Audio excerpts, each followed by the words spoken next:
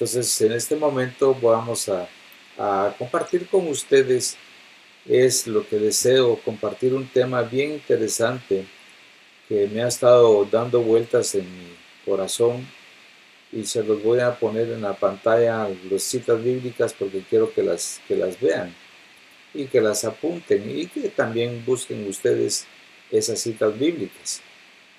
Y el propósito de todo ello es, en sí, es que nosotros nos demos cuenta cuáles son nuestros fundamentos. Y yo te pregunto a ti, ¿en dónde están tus fundamentos? ¿Estás claro de tus fundamentos? Y entonces tengo aquí algunos versículos que vamos a leerlos y en base a eso les quiero hablar. Pero quiero en sí que ustedes tengan la idea de los fundamentos. Ustedes saben, porque pues uno sabe que al construir una casa, pues hay que tener buenos cimientos, buenos fundamentos para que la casa no se caiga. Sobre todo si uno vive en lugares que son de muchos temblores y terremotos. Entonces las casas que son construidas en México, que son construidas en Centroamérica, son casas muy sólidas con cimientos muy profundos y son de cemento. Acá en Estados Unidos y sobre todo en Canadá, pues uno se da cuenta que las casas tienen poquito cimiento y son de madera y son muy frágiles, que viene un tornado y se las sacude a todas las casas. En cambio llega un tornado por allá por el Caribe y por Centroamérica, pues sí hace inundaciones, pero no arranca las casas porque tienen cimientos mucho más fuertes. Les arrancará láminas a algunos y claro, se llevará algunas otras casas que tienen poca solidez, ¿verdad? Entonces vamos a ver acá, Deuteronomio 32:22. Ese es el canto de Moisés y esta es una parte del canto de Moisés en en el capítulo 32 de Deuteronomio. Pero en el 22 dice, porque fuego se ha encendido en mi ira, dice el Señor, y arderá hasta las profundidades del Seol. Devorará la tierra y sus frutos y abrazará los fundamentos de los montes. O sea, Dios ahí en ese momento estaba enojado por lo mismo que el pueblo de Israel se había alejado de él, se había ido en pos de ídolos y entonces viene acá y Moisés viene y les dice lo que acabamos de leer. En Esdras 4:12 dice, sea notorio al rey que los judíos que subieron de ti a nosotros vinieron a Jerusalén y edifican la ciudad rebelde y mala y levantan los muros y reparan los fundamentos. Ustedes saben que cuando iban a levantar los fundamentos en las murallas en Jerusalén, pues los Gesén el árabe y Sanbalat y todo un montón de personajes no querían que se levantaran los muros de Jerusalén porque sabían que si se levantaba, pues ellos no podían, ¿cómo se llama?, derrotar a Israel y pues no podían, Israel nuevamente iba a tomar fuerza. Entonces por eso ellos vienen y dicen, y edifican la ciudad rebelde y mala y levantan los muros y reparan los fundamentos. Entonces ellos, los judíos están diciendo, quejándose ante el rey, ¿verdad?, para que no levanten los muros, pero ya había una orden para que se levantaran los muros y tenían que ser reparados los fundamentos de esos muros. En Salmo 11:3 dice, si fueren destruidos los fundamentos, ¿qué ha de ser el justo? O sea, ¿qué pasaría si los fundamentos de nuestra fe fueran destruidos? ¿Qué va a pasar de nosotros? Y eso es parte de lo que tenemos que hablar hoy, que los fundamentos están siendo atacados muy fuertemente y mucha gente no se ha dado cuenta y eso pues ha venido siendo algo que ha venido mermando la fe de las personas y muchos no se han dado cuenta que están construyendo sobre la arena y no sobre la roca. Proverbios 8:29 dice, cuando ponían al mar su estatuto, para que las aguas no traspasasen su mandamiento, cuando establecía los fundamentos de la tierra. Entonces, aquí habla de fundamentos, claro, habla fundamentos de físicos, pero también hay fundamentos espirituales. Entonces, yo estoy tratando de que usted vea que para construir algo, pues tiene que haber fundamentos, tiene que haber solidez, pero entonces, imagínese, espiritualmente tiene que haber un fundamento muy claro que lo vamos a ver más adelantito. Jeremías 31:37 dice, así ha dicho Jehová, si los cielos arriba se pueden medir y explorarse abajo los fundamentos de la tierra, también yo desecharé toda la descendencia de Israel por todo lo que hicieron, dice Jehová. O sea, la gente que no tiene fundamentos, la gente que se alejó de Dios, la gente que dejó de levantar esos fundamentos espirituales, pues Dios va a tener que apartarlos. No necesariamente que Dios los aparte, sino que los conceptos que vienen van a botar todos los fundamentos porque no están sólidos sobre la roca. Ezequiel 34 dice, y vendrá espada a Egipto, y habrá miedo en Etiopía, cuando caigan heridos en Egipto, y tomarán sus riquezas, y serán destruidos sus fundamentos. Nuevamente, ¿verdad? Lucas 6:48 dice, semejante es al hombre que al edificar una casa cavó y ahondó, y puso el fundamento sobre la roca, y cuando vino una inundación, el río dio con ímpetu contra aquella casa, pero no la pudo mover porque estaba fundada sobre la roca. Ese versículo es más conocido para todos, ¿verdad? Y siempre la exhortación es a ser fundados sobre la roca. Ustedes saben que el centro de Manhattan o en Nueva York pasa una gran cordillera rocosa debajo de Manhattan. Y todos los edificios grandes que están ahí vienen y cavan y agarran sobre esa cordillera rocosa que está bajo tierra, ahí ponen los cimientos, y por eso es que esos edificios grandes son tan grandes y fuertes, y es una construcción tremenda ahí porque están cimentados en una roca física, pero nosotros tenemos que fundamentarnos en la roca espiritual. Primera de Corintios 3, 10 al 11 dice, conforme a la gracia de Dios me ha sido dada, yo como perito arquitecto puse el fundamento, y otro edifica encima, pero cada uno mire cómo sobreedifica, porque nadie puede poner otro fundamento que el que está puesto, el cual es Jesucristo. Aquí nos habla claro cuál es nuestro fundamento, porque nadie puede poner otro fundamento que el que está puesto, el cual es Jesucristo. Y de Efesios 2:20 dice, edificado sobre el fundamento de los apóstoles y profetas, siendo la principal piedra del ángulo Jesucristo mismo. O sea, Jesucristo es la piedra del ángulo. Si uno quiere edificar, tiene que ser sobre Jesucristo. Nosotros como hijos de Dios, como cristianos que somos, tenemos que estar muy claros de nuestros fundamentos, de nuestros cimientos, dónde hemos edificado, dónde estamos edificando, sobre qué estamos edificando. Segunda de Timoteo 2:19 dice, pero el fundamento de Dios está firme, teniendo este sello, conoce el Señor a los que son suyos, y apártese de iniquidad todo aquel que invoca el nombre de Cristo. O sea, lo mismo, ¿eh? Si yo me aparto del fundamento que es Cristo, si me aparto de ese fundamento, entonces no tengo firmeza, porque ahí lo empieza diciendo, pero el fundamento de Dios está firme, no va a ser movido, nada va a mover ese fundamento, nada.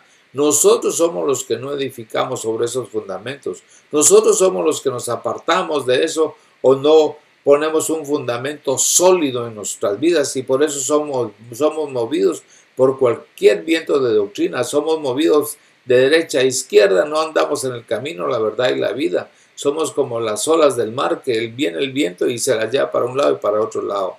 Hebreos 11:10 dice, porque esperaba la ciudad que tiene fundamentos, cuyo arquitecto y constructor es Dios. Qué interesantes los versículos que acabamos de leer. Y se los dejo ahí para que ustedes pues los apunten. Si quieren los vuelvo a poner para que apunten los versículos, o ustedes en la concordancia pongan fundamento y les van a salir varios y muchos más versículos de lo que yo les estoy leyendo aquí. Deuteronomio 32:22, Esdras 4:12, Salmo 11:3, Proverbios 8:29, Jeremías 31:37, Ezequiel 34, Lucas 6:48, 1 Corintios 3:10 al 11, Efesios 2:20, Segunda de Timoteo 2:19 y Hebreos 11:10.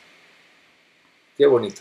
Bueno, espero, de todos modos siempre está grabada la plática para que ustedes puedan escucharla nuevamente y volver a tener esto y poder tener estos versículos. Y como les digo, ustedes pueden buscar en la concordancia todo lo que hable de fundamentos y ahí les va a salir. Yo quiero que ustedes vean que Dios crió al hombre a su imagen y semejanza, ¿verdad? Eso nos lo dice en Génesis 1:26. Dios crió al hombre a su imagen y semejanza. Nosotros así fuimos creados, pero el hombre está creando su propio hombre. O sea, hay una situación donde el hombre ahorita está usando la inteligencia artificial para crear un hombre conforme a su conocimiento, creando un hombre de acuerdo por decir, ellos dicen, el hombre tiene que dejar de estar enfermo, el hombre tiene que dejar de esto, el hombre tiene que estar aquí, el hombre...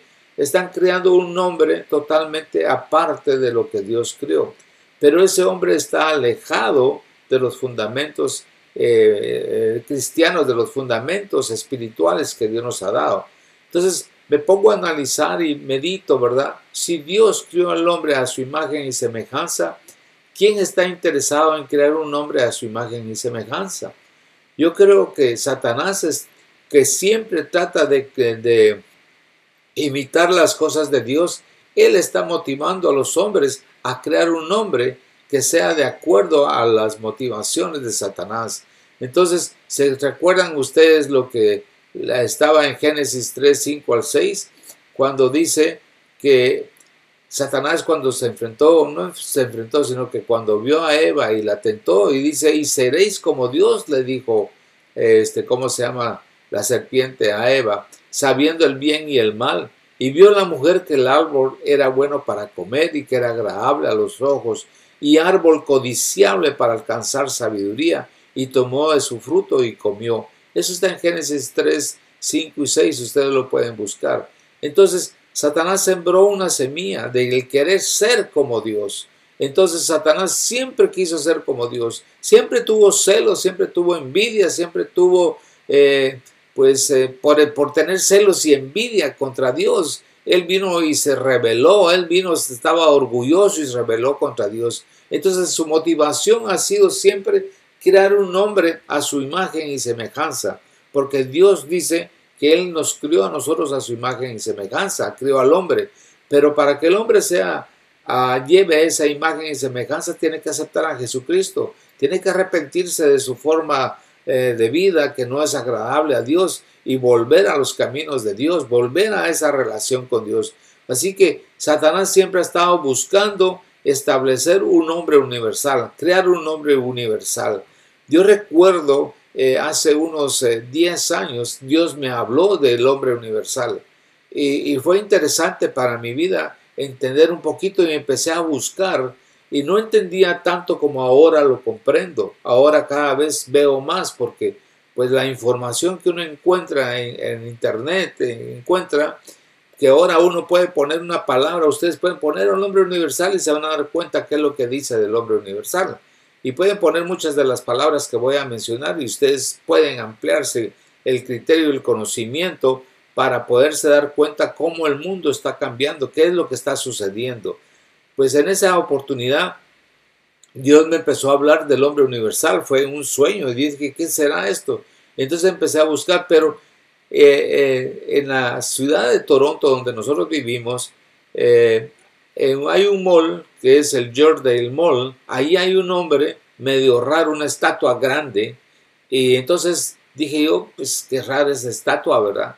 Es muy fea la estatua, es toda así rara, pero me acerqué a leer, dije voy a leer qué es lo que dice la placa, y me acerqué a leer la placa y habla. Cuando empecé a leer decía el hombre universal y decía saca la energía de la tierra y este hombre no sé qué y no sé cuánto. Los que viven en Toronto pueden ir al Yorkdale Mall y enfrente de una de las entradas donde está el Drug Shopper, ahí está el hombre universal. Ustedes pueden leer la placa. Esa estatua estuvo en el centro de Toronto, la quitaron de ahí cuando construyeron, creo que la torre o alguna de los edificios que estaban ahí, la quitaron y la guardaron.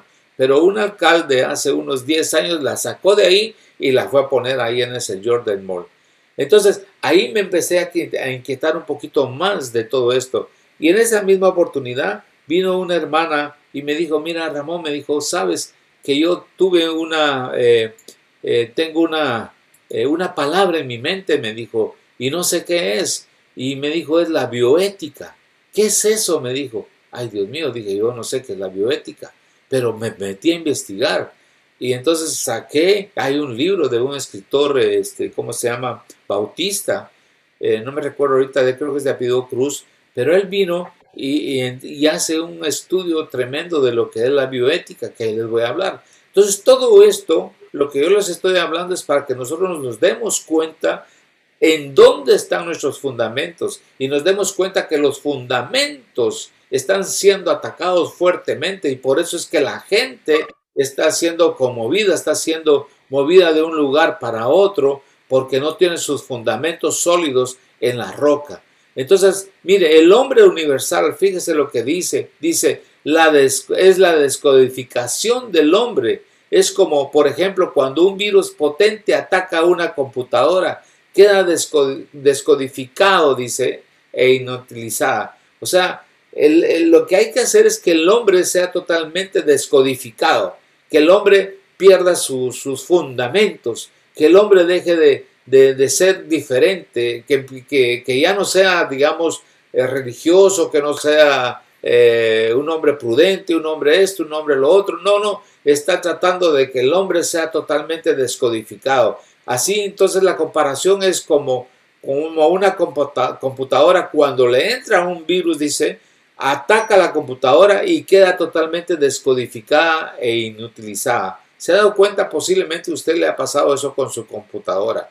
Usted ha venido y le entra virus y ¿qué es lo que hace uno? A veces uno no sabe cómo limpiarla, tiene que llevarla a alguien que se la limpie y le quite todo eso para que nuevamente vuelva a actuar. Entonces es lo que pasa, dice, si pretendemos instalar en ella un nuevo programa de última generación, no será posible, a menos que no podemos utilizarla, a no ser de que sea totalmente quitado el virus. Pues lo mismo nos está pasando a nosotros, lo mismo está haciendo el hombre, el punto del hombre universal. El hombre universal, el hombre en sí, está queriendo descodificarnos, está queriendo quitar todos nuestros fundamentos sólidos de fe en el cristiano y está quitándolos, está tratando de ver cómo nos infecta, cómo nos ha infectado, cómo ha infectado a mucha gente para quitar totalmente el fundamento cristiano.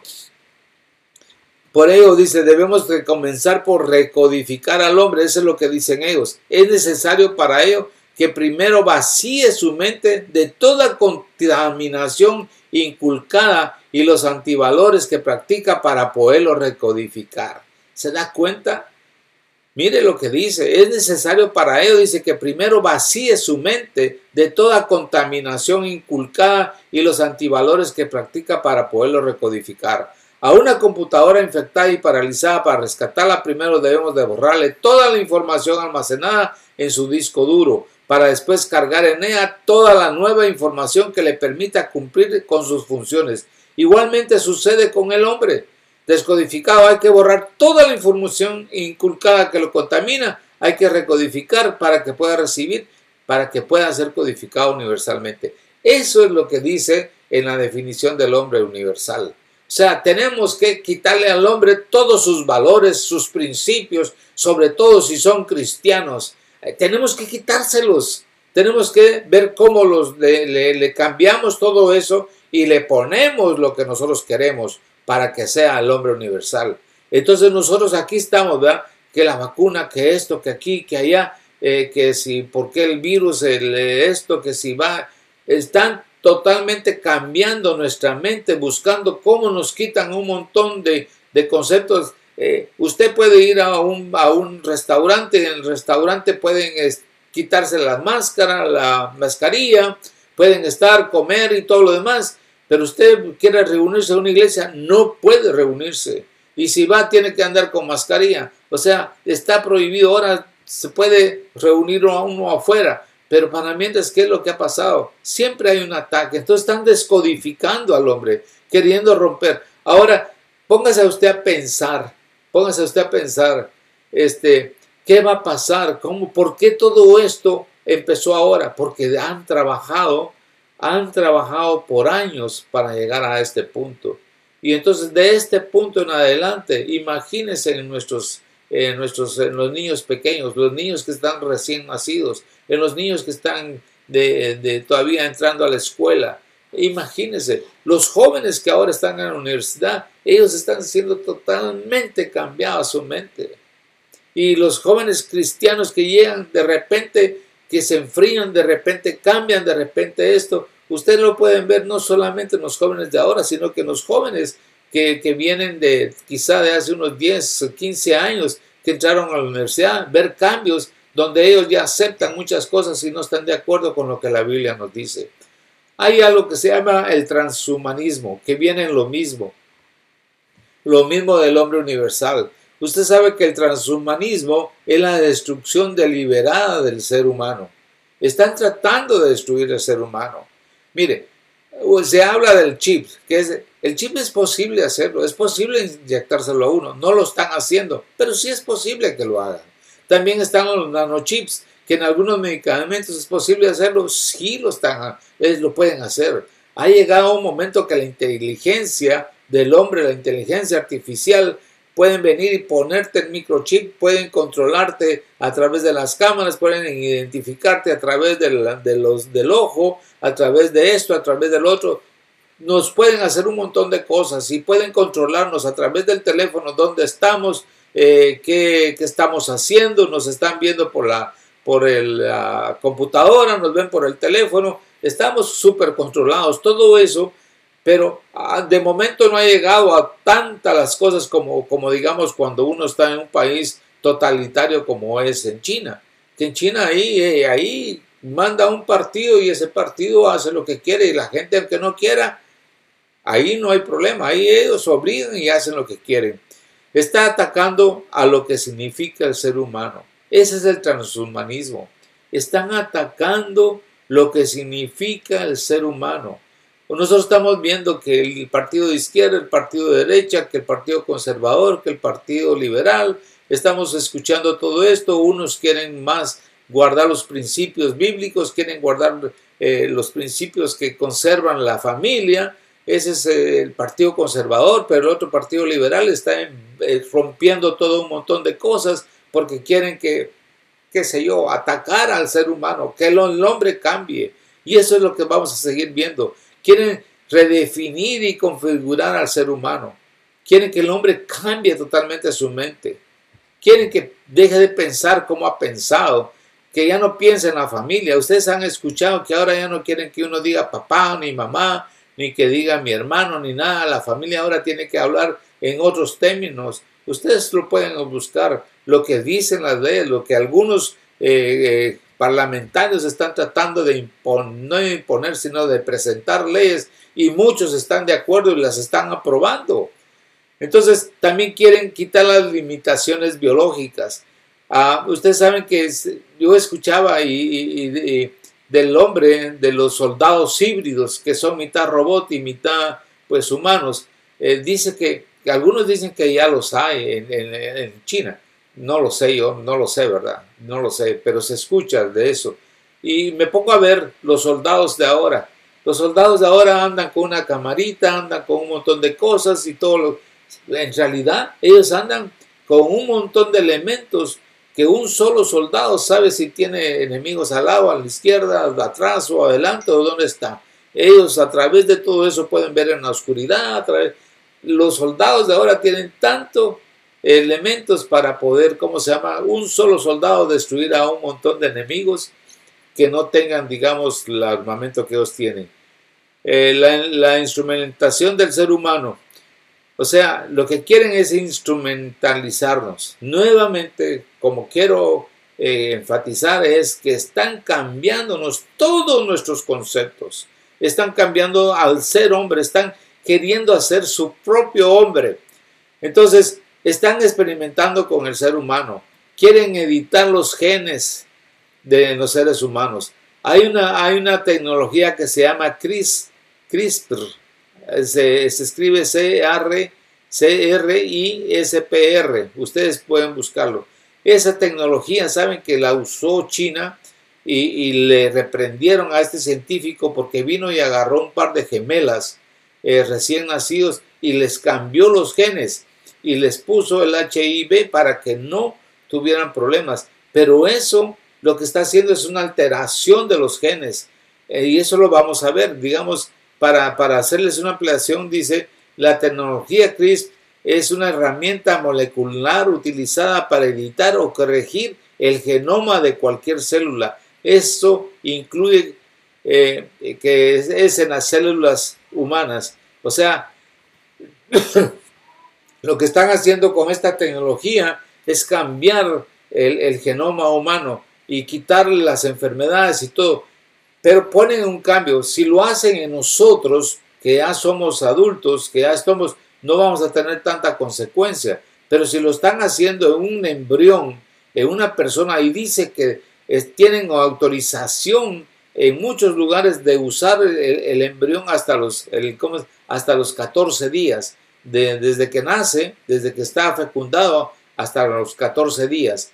Pueden venir y hacer experimentos. Si ahí les cambian el genoma, si ahí cambian el ADN, si cambian esta parte de las células madres, entonces ese niño, su descendencia va a tener problemas porque le han cambiado lo que Dios en realidad ha hecho. Mire, hermano, lo que les estoy hablando no es que yo me lo he inventado. He tratado de investigar, he tratado de meterme, no tengo toda la capacidad, pero en realidad lo que les estoy hablando ustedes lo pueden escuchar. Y no es que esté diciéndolo, digamos, sino que me he metido a la parte científica de buscar un poquito más. ¿Qué es esto del CRISPR? ¿Qué es esto del hombre universal? ¿Qué es esto de la bioética? Búsquenlo. Si tienen duda, búsquenlo ustedes. Entonces, el punto es que ahora ya no quieren que sean solo 14 días, quieren extender más tiempo para poder investigar qué es lo que están haciendo. Entonces, la modificación de las células madres en los embriones es peligroso, pues lo pasan a sus generaciones, pues hay modificación en el código genético. Hay límites para trabajar con el ser humano, pero los han estado rompiendo. Y como les digo, trabajan los embriones desde que nacen, hasta 14 días de vida. El adoctrinamiento, hermanos, se ha aplicado a través, por medio de películas, de la televisión, de videojuegos y en las universidades. Se está adoctrinando a la gente. Por eso es que los muchachos que van a la universidad se han dado cuenta que han cambiado mucho, sus fundamentos han sido cambiados. Les está costando a muchos y cada vez más cuesta. Más les cuesta porque algunos que eran creyentes y ahora dicen que son ateos, ahora dicen que son agnósticos, ahora dicen que ya no creen en nada, ahora ya no saben quién es, ahora dicen Jesucristo y hablan barbaridades de él. Entonces la bioética, ¿sabe qué es la bioética? Es la aplicación de la tecnología en el ser humano. Y le voy a leer un poquito de la bioética. La bioética es la ética aplicada a la biología, el respeto a la vida humana, el derecho a vivir y a morir, a clonar seres humanos y a llegar con el ser humano hasta donde los límites de la ciencia nos permitan. Dice, ¿es lícito aplicar a la vida humana todo aquello que científicamente es posible hacer? Es una pregunta que hace este pastor. El futuro que proponen la biología y la medicina moderna es altamente esperanzador, pero también es verdad que algunos nubarrones preocupantes se han empezado a elevar sobre el horizonte del respeto y de la dignidad humana.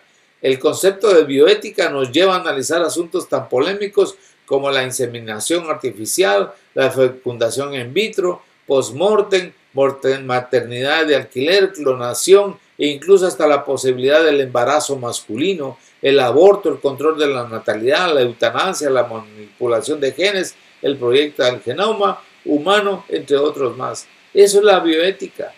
La bioética es la aplicación de la tecnología en el ser humano. Todo eso lo están haciendo. Usted lo puede ver. No necesita saber.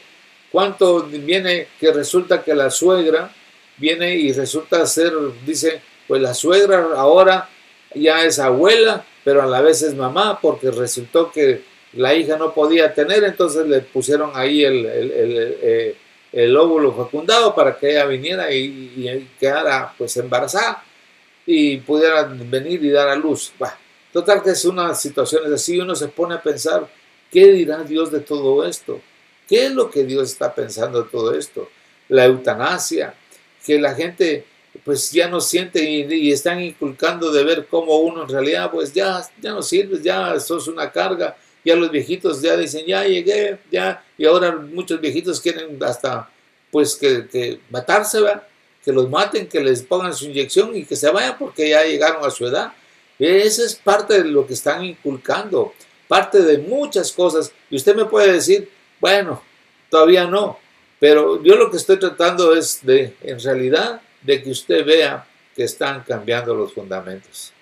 Hermanos, es una alerta lo que le estoy tratando de mostrar. Es algo de que usted medite y piense. Puede ser que no me crea, puede ser que usted no se dé cuenta, puede ser que esté en contra. Tiene toda la razón. Pero mi tarea es hacerle ver y decirle, hermanos, los fundamentos están cambiando. Jesús nos dijo, aprended de mí que soy manso y humilde de corazón. Satanás dice otra cosa. Satanás dice, aprenda de mí que soy orgulloso y rebelde. ¿Verdad? Es por eso que quiere romper los fundamentos del cristianismo para lograr su objetivo. La Biblia nos dice, las puertas del infierno no van a prevalecer contra la iglesia. Más son los que están con nosotros que los que están en contra. Si Dios está con nosotros, ¿quién contra nosotros? Que Cristo ya venció al maligno, que Él tiene toda autoridad sobre todo principado o potestad. Hermanos, esa es nuestra fe. Nuestra fe está cimentada en Jesucristo, nuestra fe está en Él. Ya no vivo yo, mas Cristo vive en mí, y lo que vivo lo vivo por la fe en el Hijo de Dios. Hermanos, es bien importante que nosotros en realidad cimentemos nuestra fe, que nos afirmemos más en la roca y que estemos más claros y que nosotros, como hablábamos una oportunidad, no me recuerdo si fue un viernes o un domingo, les compartía de que nosotros tenemos que venir y sembrar la palabra en nuestros hijos, en nuestros nietos, en los niños, que hacerles de que en realidad los fundamentos cristianos sean en ellos, para que cuando lleguen a donde tienen que llegar, para pues en la escuela, y si aún alguno entra a la universidad, pues que en realidad no sean conmovidos sus cimientos, ¿verdad? Y uno estar inculcando siempre, orando y batallando, porque es una batalla la que vamos a tener, y esto se va incrementando cada vez más. Y no es que digamos que el enemigo va a ganar, no va a ganar, no va a ganar la batalla, no, la batalla ya la tiene perdida, pero yo no quiero que mis hijos, no quiero que mis nietos se pierdan. Entonces es una responsabilidad de nosotros. Yo no quiero que los sobrinos, que cualquier niño de los niños de la iglesia se pierdan. Yo no quiero eso.